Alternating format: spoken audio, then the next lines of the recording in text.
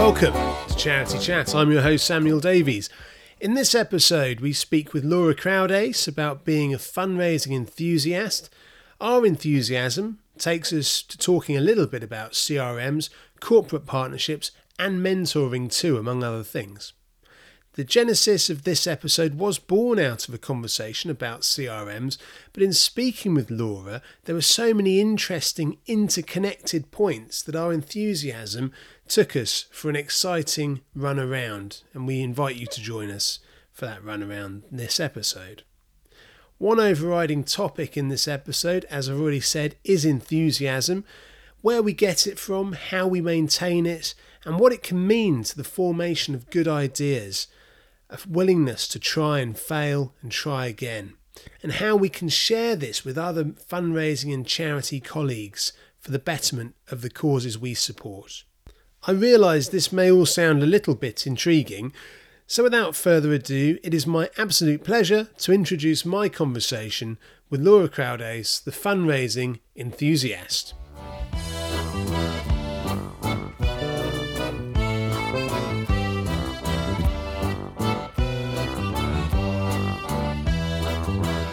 I'm delighted to be joined by Laura Crowdace, Technology Impact Evangelist at Sirico and fundraising enthusiast. Hello, Laura. Welcome to Charity Chat. Hi, Sam. Thanks so much for having me. It's so nice to be here. I introduced you as a fundraising enthusiast because just by talking to you myself a couple of times, I've picked that up, but I'm not the only one. Maybe we can start by you summarising a little bit about who you are, your career to date, and who you are today. Yeah, sure. So, yes, the nickname Fundraising Enthusiast was given to me affectionately, which I'm sure we'll come on to at some point. But my career has spanned working with nonprofits and B Corps and organisations with purpose since day one, really, because like many, I left school and didn't really know what I wanted to do. But what I did know was that I wanted to make an impact with the people that had inspired me. And so I started my fundraising journey at Birmingham Children's Hospital. I have 4 children and my eldest is nearly 15. And when he was born, he was really poorly. My eldest son has a muscle condition and essentially he nearly died. And it was my way of saying thank you to Birmingham Children's Hospital by becoming a fundraiser. And at that time, I was working in marketing. I was also a makeup artist. And I decided that I was going to rope in everyone and anyone that could help me raise money. And I started making connections with various people and ended up going on with my friends to raise £100,000. And I didn't know at the time that you could get paid to be a fundraiser.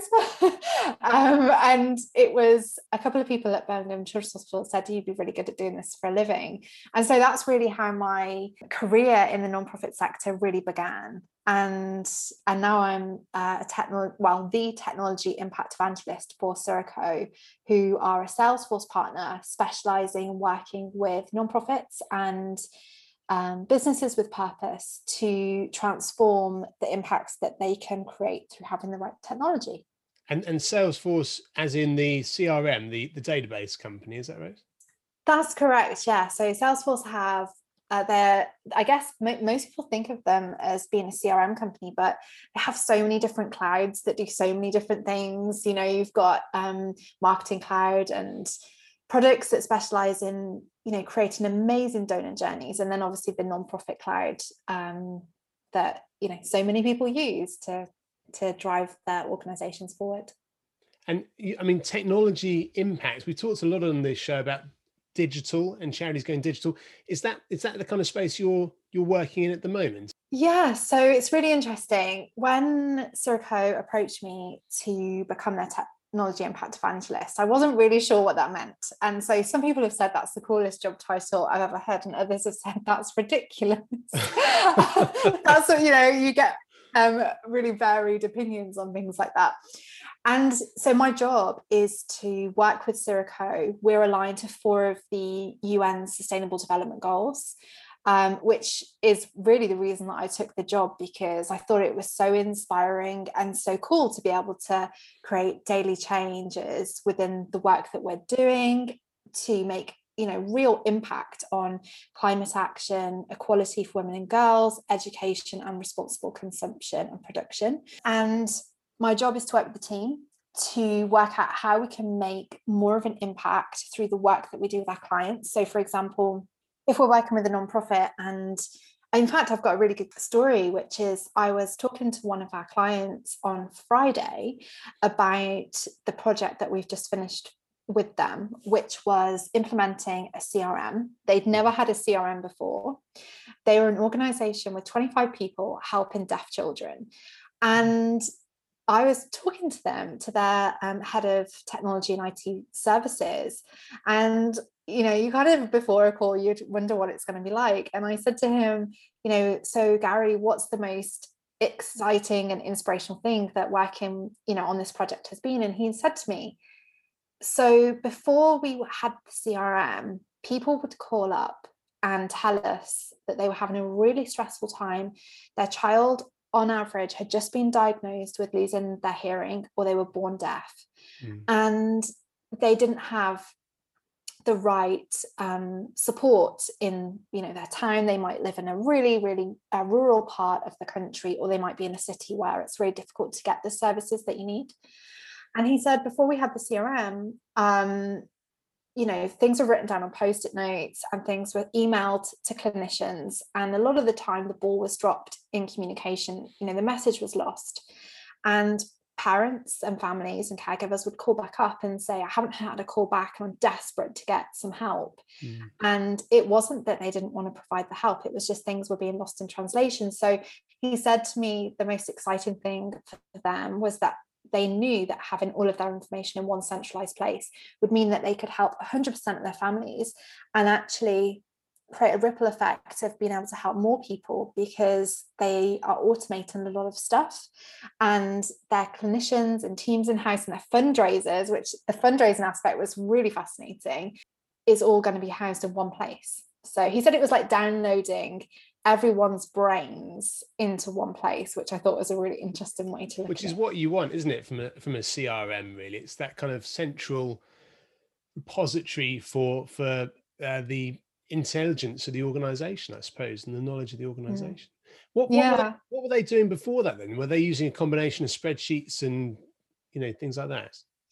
Yeah, it's typical that organizations will come to us and say they'd really like a new technology solution. And when we talk to them about what they're currently using, or our amazing team talk to them, they're using a mixture of things. And in the global pandemic, we've just been through a year of working remotely, which for me wasn't a challenge because I'd worked remotely for 8 years. A couple of organizations told me they were doing everything through WhatsApp, through Slack, through, some of them were doing Facebook Workplace Messenger.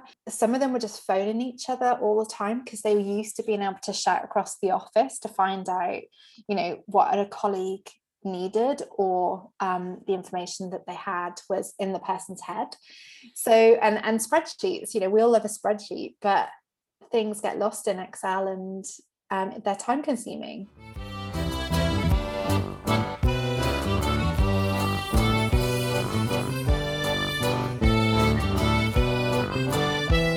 The benefit of the CRM is, of course, it's the detail, isn't it, of the data. You can put in lots of different types of data and easily organize it, and then it's fairly easy for other people to then make sense of and share. Yeah, absolutely. And I think transparency is a topic that we talk about, but with funders, for example, one of the organizations that I recently chatted to about how having Salesforce had transformed their organization, they said that when they get invited to apply for a grant for a specific area, so for example, let's just say, a really rural part of the country, or even a really densely populated area, not being able to pull data at your fingertips of how many people in that area you help is really time consuming, or sometimes it's not accurate. So when you're able to have all of the things in one place, it actually powers your fundraising in a completely different level. But then from a reporting standpoint, which is where it gets really interesting, is if you can then give the funder access to the CRM so they can themselves go in and look at how many people you're helping right. in a specific area, Yeah. then it becomes really interesting because they can see it for themselves. And I suppose you can do that in certain ways. So it filters it. So it doesn't give the funder, there's all those data protection rules, of course, around data, isn't there? But you can give them these kind of snapshots and reports and exciting graphs and charts and things like that to help you with your message. Yeah, absolutely. I think when technology is used smartly, it's used smartly in a customized and bespoke way, which is really simple and easy to set up. But yeah, funders really appreciate that.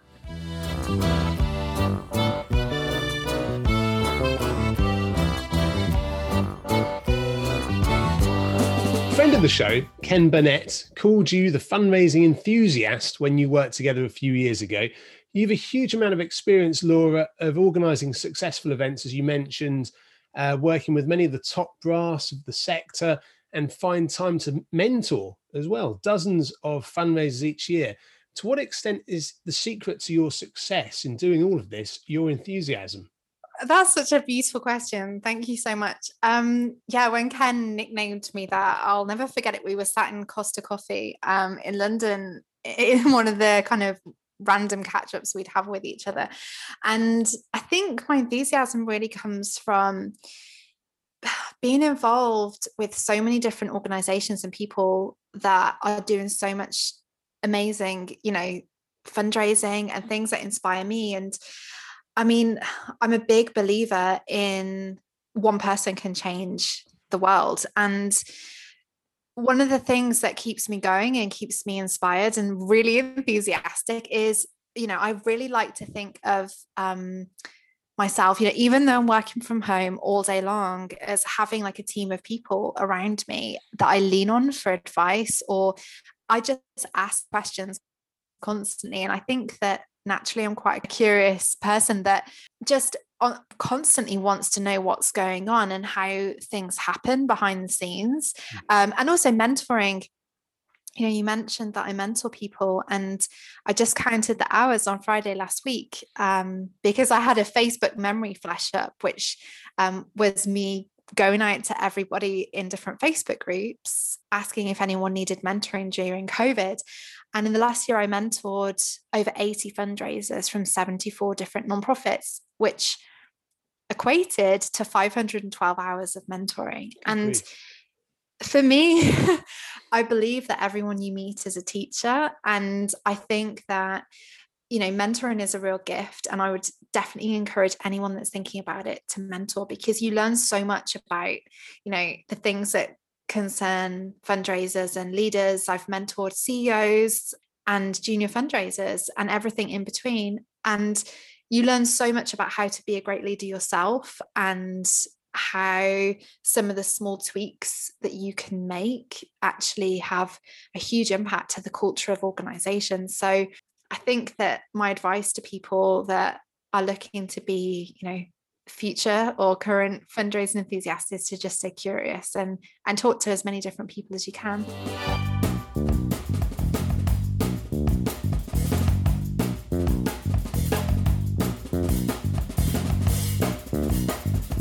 It's really a kind of a very useful learning for everybody, isn't it? I think I feel there's a similarity with what you're talking about, and actually the very genesis of the podcast, because of course we set this up.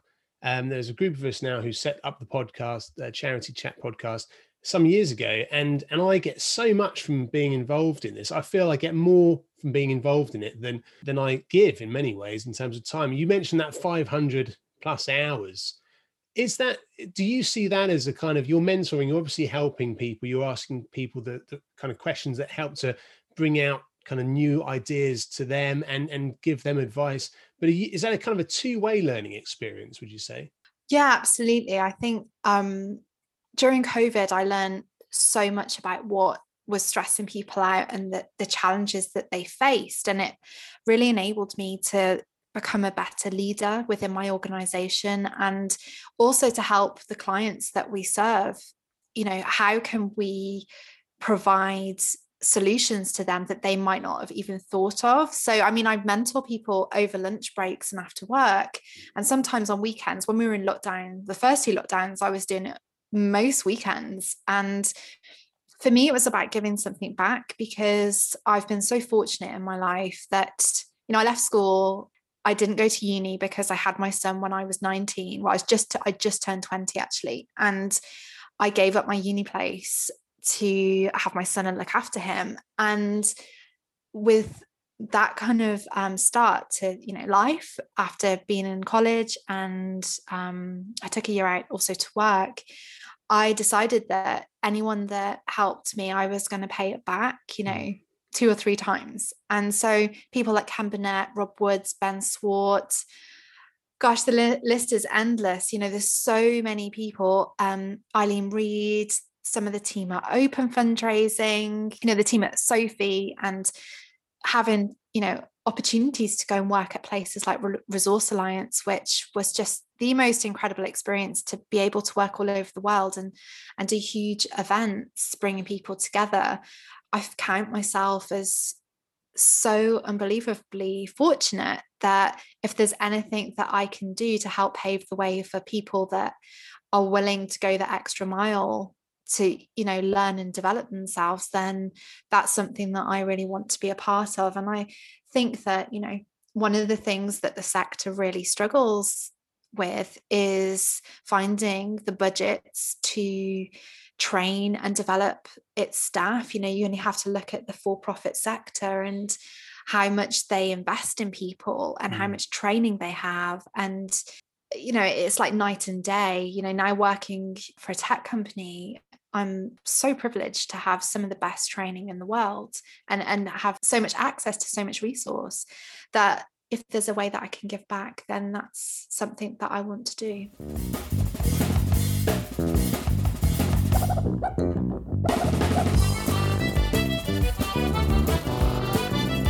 Fundraising has been a struggle for many charities throughout the pandemic. I think that's fair to say. Even the most resilient fundraisers are facing challenges they've never faced before. Are you seeing fundraisers bucking the trend, and is there anything that we can learn from them?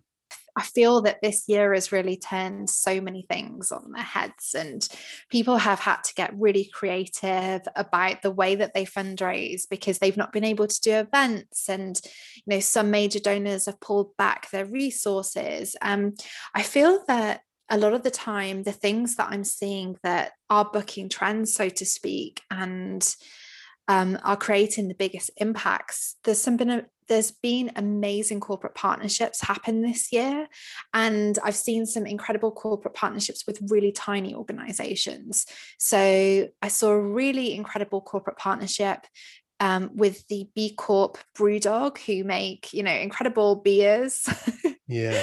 They've done some good stuff recently, haven't they, Brewdog? I've seen a bit about them with... I think they were doing something for the NHS. I think they were packaging. They did. Yeah. They were packaging water so that they could, that's right. in cans, in like beer cans, so that it was clean and safe, and it didn't need to kind of have any specialist treatment before it could be taken into a centre where they were vaccinating people or on COVID wards. Yeah. But yeah, they did so many different corporate partnerships in that year of lockdown. And it was the smaller organizations that they partnered with. And I feel that, some of the smaller organizations that might be listening, they have so many incredible stories to tell, and such a niche audience of supporters that really care about the same causes as a lot of B Corps, for example. And if anyone's listening that doesn't know what a B Corp is, I would definitely recommend checking them out, because B Corps sit in the middle of businesses on one side and nonprofits on the other. They're businesses with social aims and a social purpose. I've been involved with B Corps since they came to the UK, so a long, long time. But essentially, I feel that a lot of nonprofits are booking trends through telling stories differently and enabling people to believe in what they're doing. We only have to look at Captain Tom to look at the way that he crowd fundraised the millions of pounds. And that was just through being really vulnerable and saying, I'm standing up for something I believe in, and sharing the story, and, that touching the hearts of millions of people. And if we're able to do that in a really beautiful way, I feel that my biggest frustration, and I didn't, we talk, if you put my name into YouTube, you'll find it, was on Humans of New York and the way that nonprofits can tell stories better. And all of the people that I mentor, one of the things that I challenge them and task them to do is to go away and talk to people that they've helped, so that they themselves can have at least 3 or 4 stories that they can say.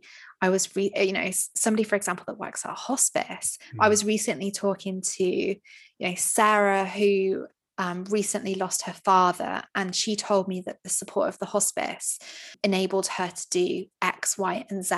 I feel that if we're able to tell stories better through social media and engage the public, then crowd fundraising and inspiring brands is something that is just going to enable people to think about the way that they support charities, but also a really beautiful example of rethinking the way that fundraisers use technology is, so I mentor an amazing woman also called Laura, and she works for a really small nonprofit down in Newquay, one of my favorite places on earth.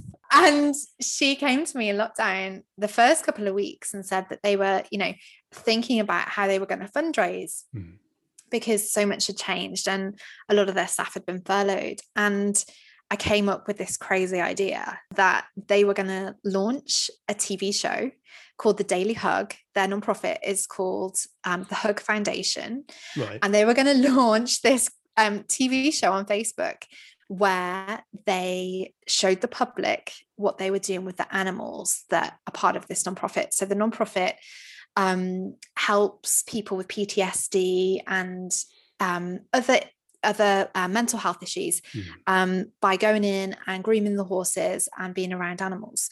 And I said, there's so many millions of people stuck in their houses without access to green space and gardens. Why don't you launch a TV show at 10 and 2 every day where people tune into Facebook Live? And, I guess we could do another episode on this, but, the impacts...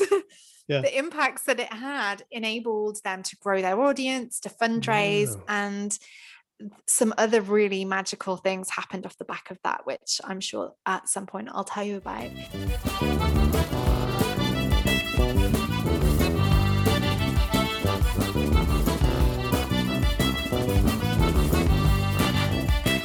Laura, how has the pandemic impacted on you? You talked about you've worked from home for the last 8 years anyway, so the working from home bit may not have been a change, but obviously the pandemic's affected everybody in different ways. How have you evolved your way of working? What have you learned about yourself from the pandemic? Wow.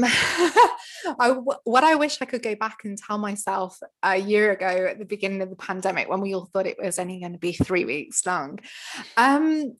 So yeah, I love working from home. I think that working from home for me is something that, enables me to be really productive and really strategic in the way that I spend my time. But the thing that I have missed most, and the thing that I find most stressful, was not being able to visit nonprofits and see the work firsthand. Because I'd spent the best part of almost 10 years doing that, and doing that not just in the UK, but being fortunate enough to do that around the world. The thing that I find most stressful was probably, at the time, being in one room of my house most of the day. Even though I've worked from home for 8 years, I would go down to London at least 2 days a week. I would visit Salesforce Tower and have meetings, or go mentor people in person. So for me, not having that human contact was really difficult. But I guess the way that I combated that was actually, I decided to mentor more people, so that every lunchtime I knew I was going to have, meet somebody different. And being quite I don't know if I would class myself as an extrovert. I don't know. Well, I guess where do you get your energy from? That's the definition, isn't it? I mean, I get energized. I'm an extrovert. I get energized from spending time talking and being with other people. But then my wife is more of an introvert. I don't think she'll mind me saying that. So she's kind of knackered by the end of the day of dealing with people. So the last thing she wants to do is talk to me. So That sounds I think familiar. that's my definition of it anyway. I don't know how scientific that is. I think that's kind of the gist of it. That's interesting, because I would say that I'm like you and my partner Matthew, who is the most incredible person to talk to, probably feels the same. He's on the phone all day to clients too, in a completely different industry to me. But yeah, I feel like I get my energy through helping others, and seeing people succeed is what I get, the most energy from. Because if it's a client that launches a product or a project even, and they are able to turn around to me and say, we've had this technology in place for 3 months and now we're helping 30% more people. We're helping all of the people that come to us. That for me is something that gives me so much energy and satisfaction. But also the people that I mentor, when they come back to me and, a week later they say, I did it, I combated my fear of public speaking, or I had that difficult conversation with my manager, or I stood up in front of the team and delivered the strategy that we discussed. That's where I really get my energy from. And for me, it's also about spending time with my team, because at Surico, we have the most amazing culture. It's a really fast-paced environment, but everyone there is driven to create impacts around sustainability. And, when you're able to work with people that have that growth mindset, it completely changes the way that you view work. For me, I can't wait to get to work in the morning, because I know that there's going to be a bunch of people that I'm fortunate enough to work with that are so determined and passionate about going the extra mile for our clients and changing the world. That's so rare, it's so contagious. And I suppose people listening to this, I mean, we know a lot of our listeners now are working for charities. In a lot of cases, I suppose, given the percentage of small charities, I think it's about 80% raise less than £100,000, 90% raise less than £500,000. So the majority of people working in the sector seems to be for these smaller charities. I guess I work for a charity, and I know that in my day-to-day, my best days are when I'm reminded of the impact that we're trying to make. But there, of course, there are those days where, you're working on spreadsheets. You could be working in any industry, couldn't you? You're not always mindful, I suppose, of the impact that you're trying to make, in a smaller or larger way. And I guess is that kind of where you're coming from with what you were talking about, your current culture at your current job at Surico. Is that the same kind of idea, that you're constantly mindful of making the impact, showing the impact, and then that kind of drives you? Yeah, definitely. I think because it's interesting, because some of our team are focused on the technical aspect. They're working with nonprofits and having conversations with them about how to accelerate impacts and growth through technology. But sometimes I have to kind of reframe things and show them what the lasting impacts are going to be. And I go and tell them stories all the time. And I think that, a lot of the time when you're, like you say, working on spreadsheets, and we all have days where, or things CRMs.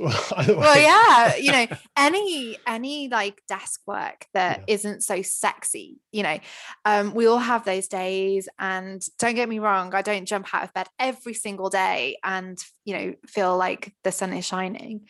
But I think that, one of the things that we can do to stay connected to the causes that we work for is to remind ourselves and to have conversations with people that deliver the services. If we work for a homelessness charity, reach out to one of the case managers and say, hey, I want to hear how your day's going. Can we put in 15 minutes every week just so you can tell me the best part of your week? Or I used to when I led a team at PDSA, which is a really large animal charity, I used to tell the team to write down one of their favorite things that they'd seen in the animal hospitals that we'd go visit. So like once a month we'd go to one of the animal hospitals, and I'd get them to write it on a post-it note and stick it on the monitor. And so it was a constant reminder that, if they're a cat lover, a dog lover, whatever it might be, that there are people right there and then in that moment in those animal hospitals that have a poorly pet. And just because you're not there in person, it doesn't mean that it's not happening. So just keep reminding yourself and keep connecting and keep having conversations.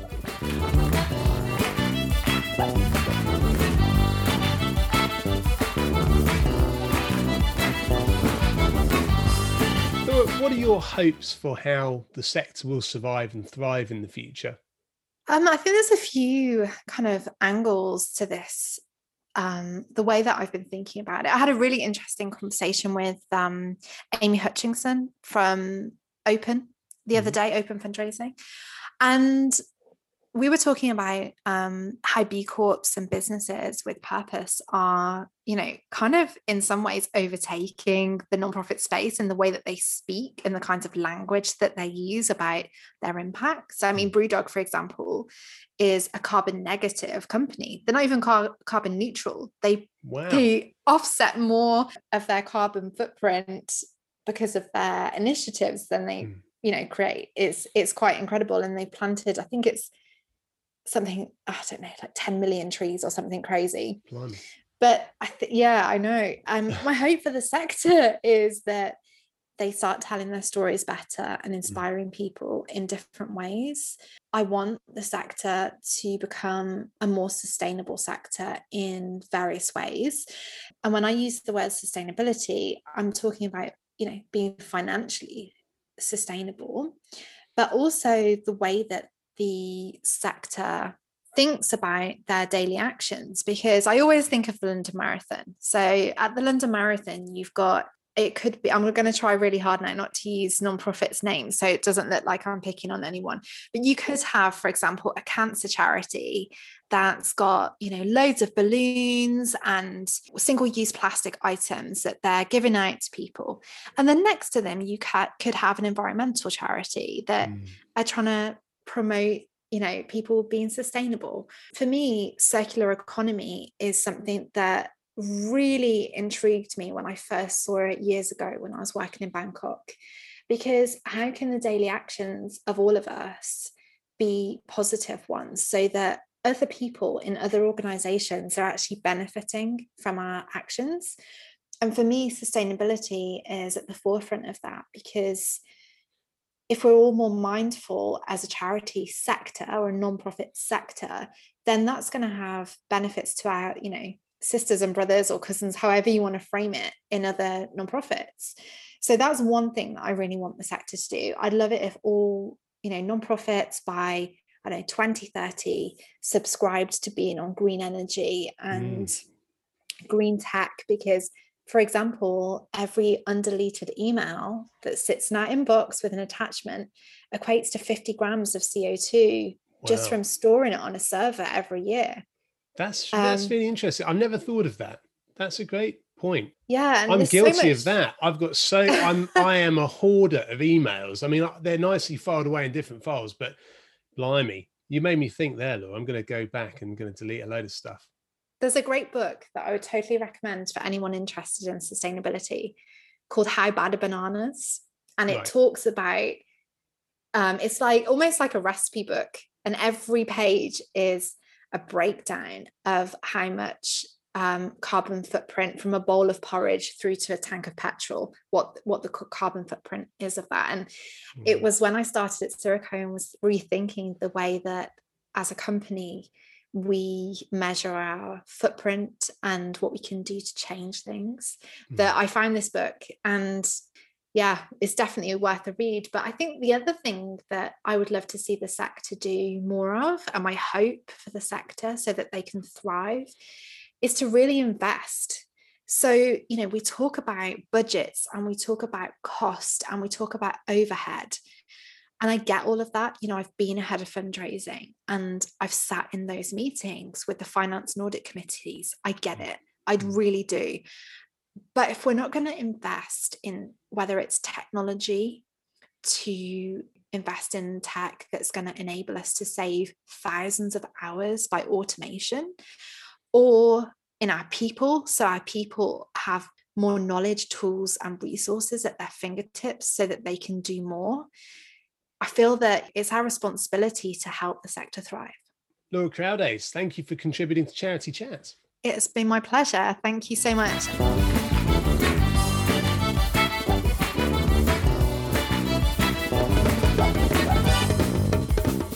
Big thank you there to Laura Crowdace for sharing her knowledge, expertise and enthusiasm with us.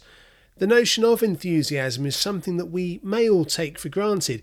For me, the drive to learn, to change and to create or grow is the vehicle for enthusiasm, and these are all the hallmarks of our sector.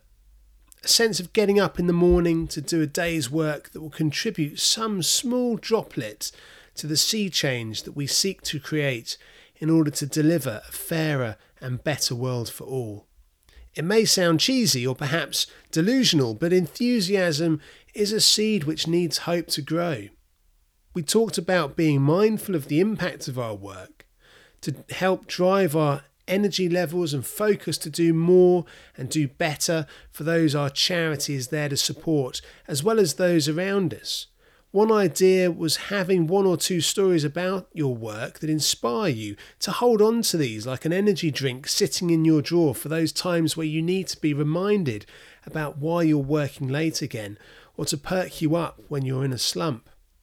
One other thought, Laura spoke about her passion for mentoring and being taught by those she speaks to. This is a similar notion for the team here at Charity Chat. One thing that seems to be shared by those working, supporting and contributing to this podcast is a desire to question and learn and understand. Very few of those we speak to do not themselves question. They grow from the questions they ask and the solutions they then create to drive their causes. Curiosity seems to be a common trait, along with the enthusiasm that drives that curiosity among so many of our contributors. The desire to learn, to share, to find those who inspire us to grow bigger and do more. And in the current context in which we all find ourselves, this driving force is needed more than ever. We speak to those at the top, the middle, and the lower rungs of organisations because we believe that everyone has something to contribute to our shared knowledge.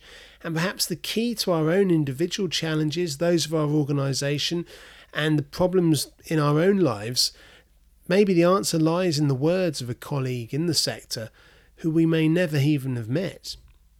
So thank you, dear listener, for getting this far with us. We hope you enjoyed this episode and continue to enjoy the podcast. We'd love to hear from you either way. If you did enjoy the podcast, please do give us a good rating on your preferred podcast app. It would help us to get out to more people and we'd really appreciate it. Also, just to say that Laura did say that if anyone would like to get in touch with her, please do so through LinkedIn or through the Sirico website if you have any questions. Alternatively, you can get in touch with us and we can pass them on or try and answer them ourselves. And go to our website, charitychat.org.uk, to contact us. It's just left for me to thank our corporate sponsors, our platinum sponsor, Charity People, for enabling us to continue to share insights, expertise and best practice across our sector. Giant Squid Audio Lab for sponsoring our podcast kit. Magda Axmit for our beautiful website. Check it out at charitychat.org.uk. You can also find us on LinkedIn, Facebook and Twitter. Just look out for Charity Chat Podcast.